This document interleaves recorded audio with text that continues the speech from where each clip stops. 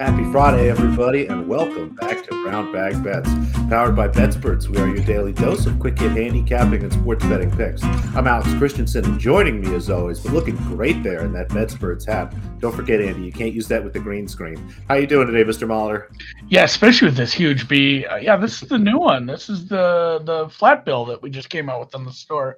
So I have to show off the new merch all the time, and I think we'll probably do a lot of giveaways over the course of the summer. Give away some of the gears now that we don't have to do anything. Like giving away gear used to be a pain in the butt. Matt, who runs some of the social and works on some things, he used to just have to order a bunch of stuff to his apartment and then ship them to you when you would win a prize or something. Now we just have a store. I just text you a code when you win a prize. So probably do some more giveaways this summer.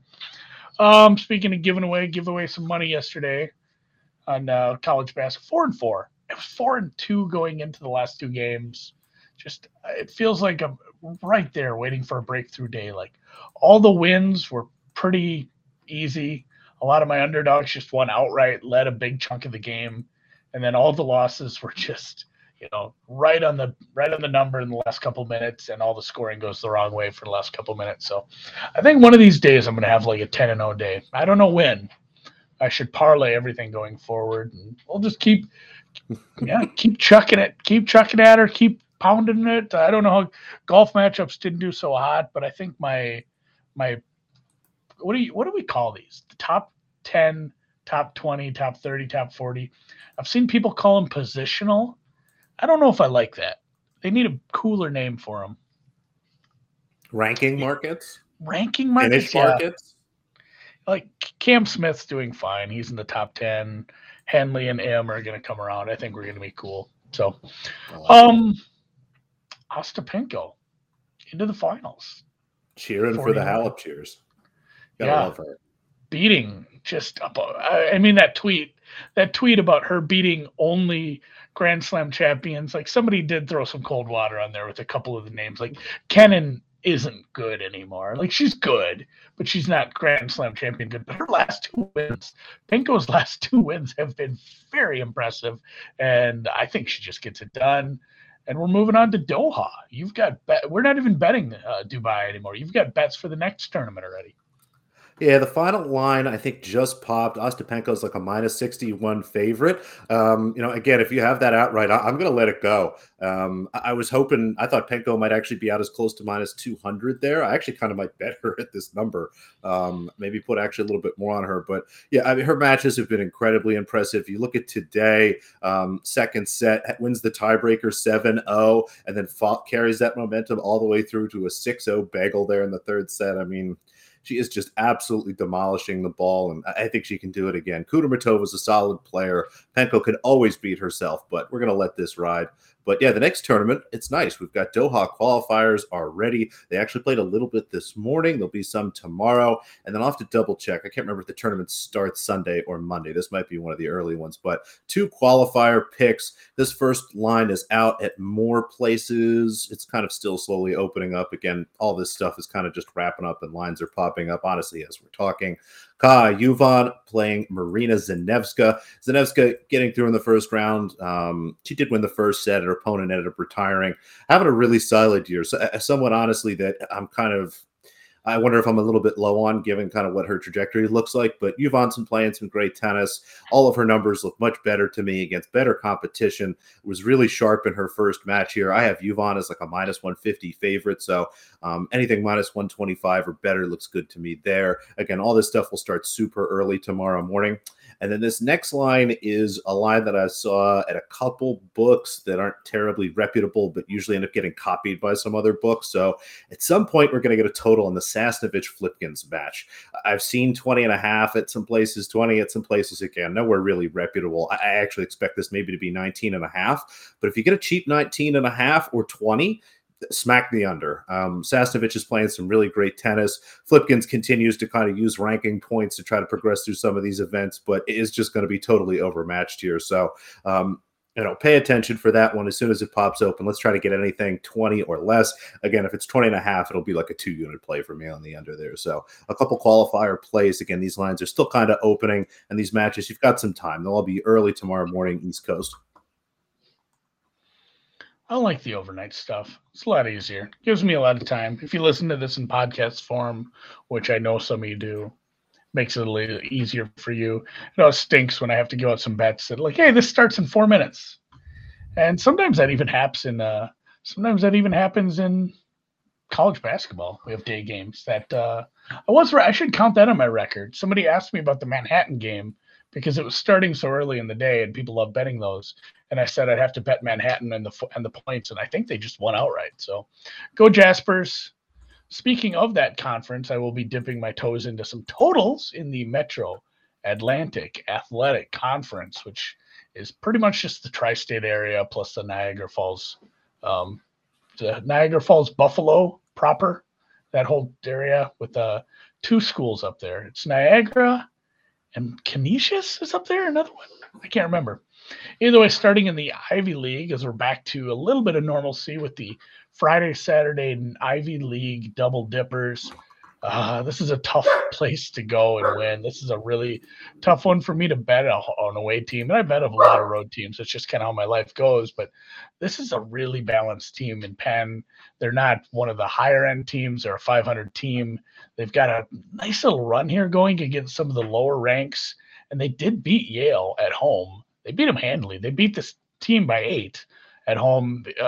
Coolest arena name / building name in all of college basketball. Yale is the Cathedral of Sweat. I don't actually know the name of the real name of the building. That's obviously not on the side of the building. I'm sure it's named after a very, very rich white guy from 200 years ago. And that's where they'll be playing. Tough one because they do host the tournament quite a bit too. But Penn +4 is a look for me here, even on the road, at a tough place to go play basketball. And then 2 overs in the MAC with Marist and Fairfield, over 131.5, 132. Payne Whitney Gymnasium. See, Dan, you kind of nailed it there. And then Fairfield over 125.5. That's ticked up a little, 126.5. Honestly, I don't mind the steam. If you want to get on that a little later, I'd still play that at 126.5.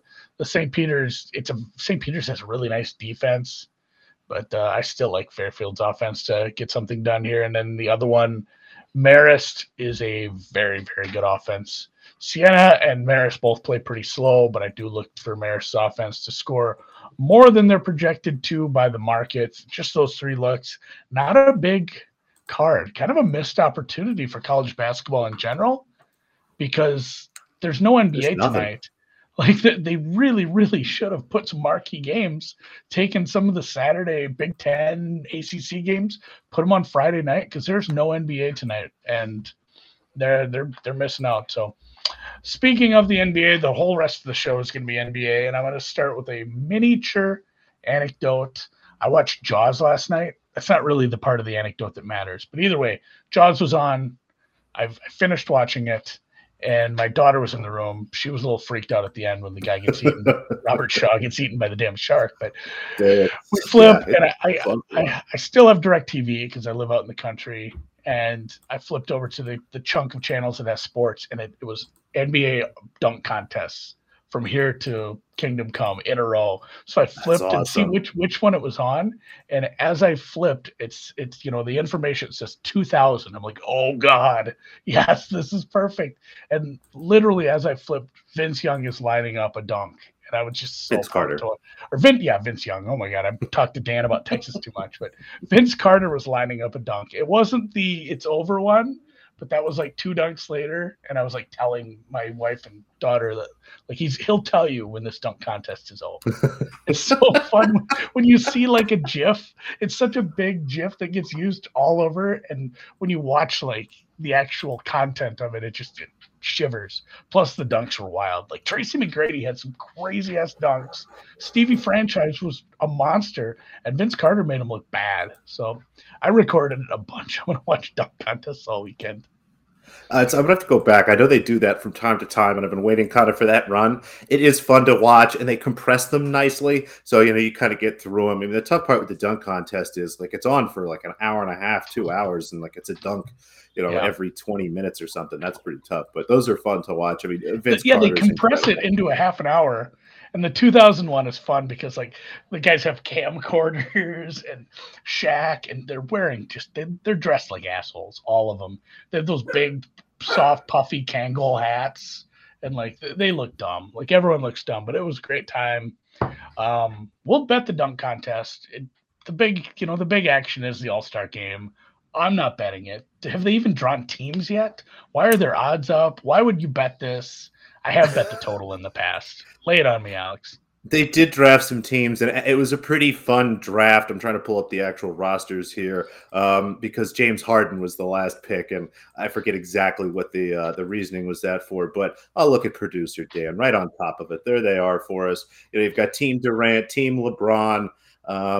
Kevin Durant, I guess is not going to play. Is going to play. I was kind of trying to figure that out. I know he's injured, but pretty fun teams either way. I kind of like the Durant team maybe a little bit better if he does play. If he doesn't, that's obviously tough for them to overcome. I mean, like I'm Giannis and Steph Curry pick and rolls. I can't wait to see those. I think that's going to be super fun.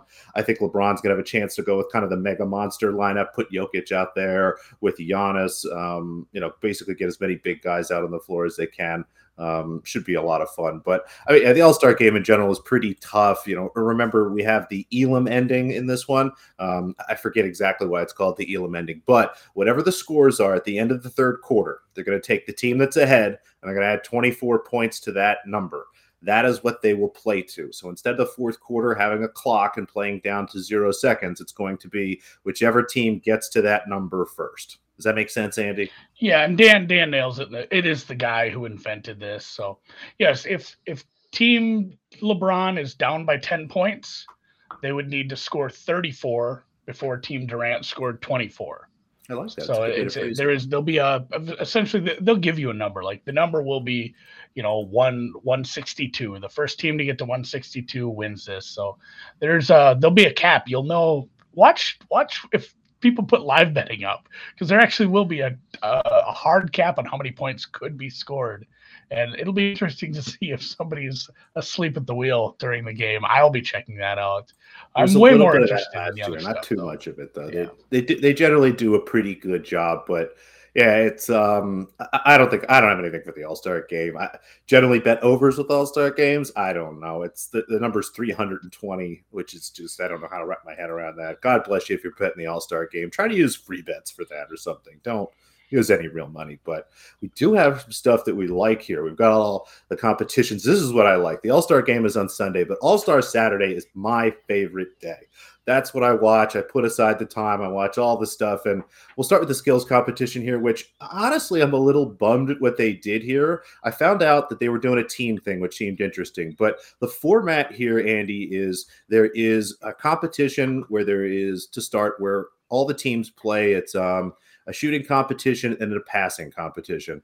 And then the two teams that score the most points to that go to the final. And the final, Andy, is just a half-court shooting contest. So I know that you don't necessarily know a ton about even this contest or those odds, but knowing that the final is a half-court shooting contest, basically they'll put one team up, they'll time them to make a half-court shot, and then the other team has that much time to make a half-court shot.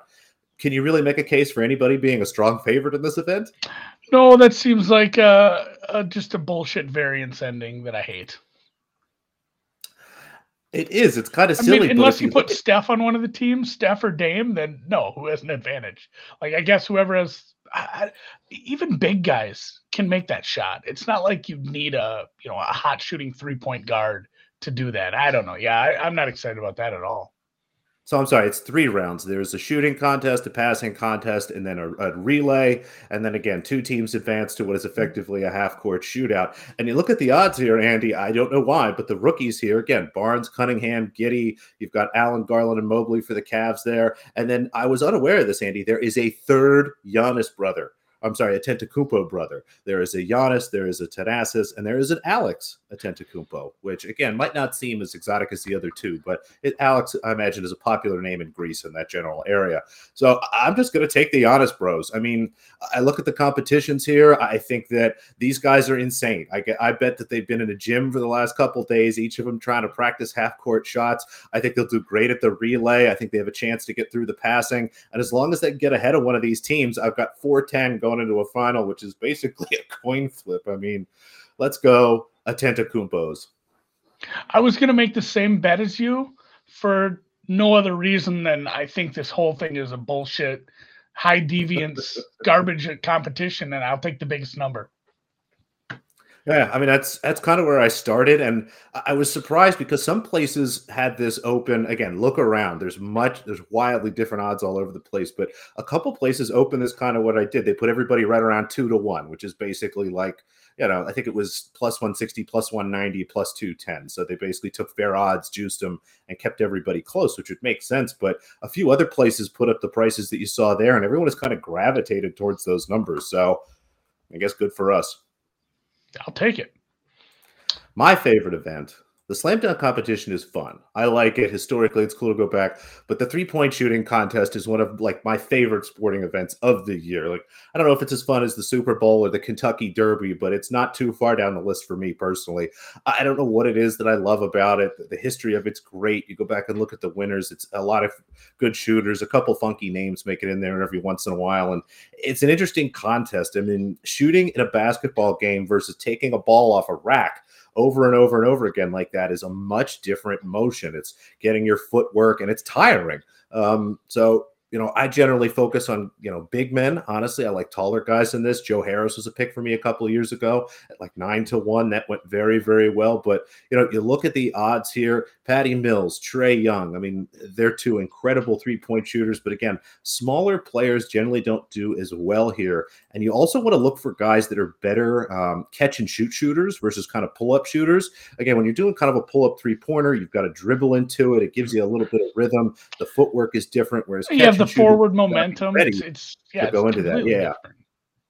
So look for guys that are pretty good with that, which actually kind of wipes out Patty Mills a little bit. It makes Trae Young look kind of appealing, but at that number, again, if you were to give everybody fair odds here, what if any of it would be 5-1? So, right around plus 490. Again, I could see him doing it. But Luke Kennard is the name that I really like in this. And again, look around. This number's actually come down quite a bit. He's down to, I think, the favorite at a couple spots. But try to see if you can find game. Still 5-1. Yeah. Well, he has a good game, and he looks like the guys who win this contest. He is one of the best form shooters of this group. I mean, he's someone that is at a gym all the time. He's a great catch and shoot shooter. I also would want to bet Levine, but he's dealing with a knee injury, so I don't know how much shooting he's been doing or how healthy he is. But give me Luke Kennard. I'm down.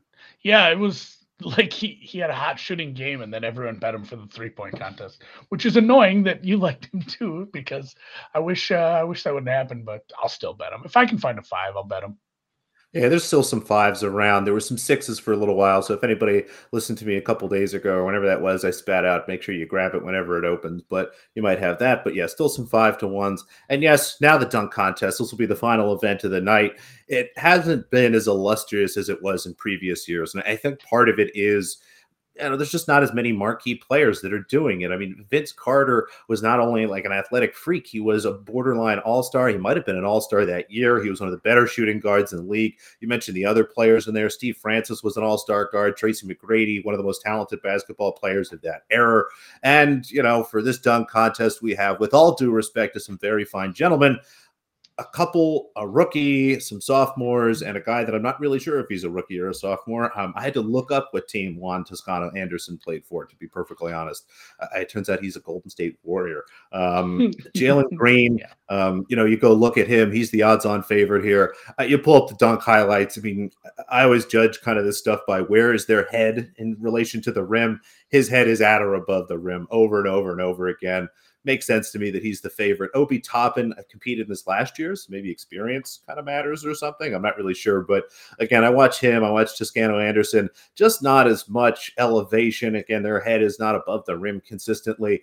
but there is a name I like, Cole Anthony, little Cole Anthony there at 6'3", and actually not too short, but when surrounded by these other guys, is going to look kind of tiny here and has actually won a dunk contest before. You go back and look at high school, he won one, I think maybe two. A little tough to find that information on just about everybody, but I didn't see it pop up for the other three guys. So give me the little guy. I think that, he generally is going to get more points again, given kind of the size difference. It always looks better when a shorter player is doing something fantastic. Again, his odds, was able to find him, poke around. There's a little better numbers in this plus 250, but just think he has a really nice shot, and I can cross the other two names off the board. So let's get Cole Anthony into the dunk final. Yeah, a really big vertical just is aesthetically pleasing. Seeing the guy's feet, seeing his head above the rim. Like the one I watched, and going back to the 2001, I forgot how jacked Tracy McGrady was. That guy was a brick shit house. And he had one where he had to duck at the last minute. He almost hit his face on the rim. Like he was just coming in too hot. It's a dangerous game. It's like the guy who tried to kiss the rim the other year. The guy, you couldn't get, well, first of all, I can't get my face that high. Guy. That was cool. That sort of stuff scares me. Somebody's going to get hurt.